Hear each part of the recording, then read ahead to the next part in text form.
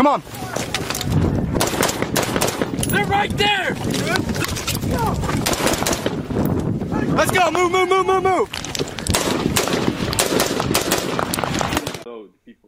Okay, because the culture is that much different. The way they talk, the way they dress, the way they walk, the way they look. Yeah. You said your lighter color. Is that what you meant by that? Your lighter? Yeah, yes, yeah. Yeah. Okay, because this plays in later. The reason I want to talk about this and spend some time on it is I want people to understand that Panjshir people are easily identified amongst a group of other people from Afghanistan, and when the entire country begins to collapse into Kabul, this becomes something that me and you talked about and messaged back and forth about, while you were still hiding. So I wanted to really touch on that. And isn't it Ahmad Sarah Masad? Is that the war hero? Did I say that right? Yeah. That was Ahmad Shah Massoud. Ahmad Shah Massoud killed by Taliban suicide bomber, after 9/11. Mm-hmm. So now his son become a leader. Now his son's name is Ahmad Massoud.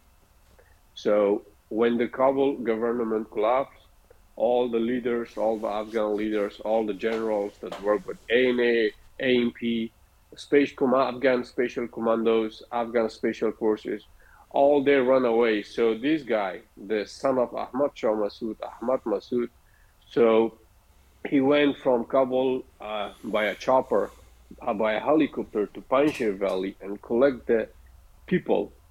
Yeah, they gather people and they make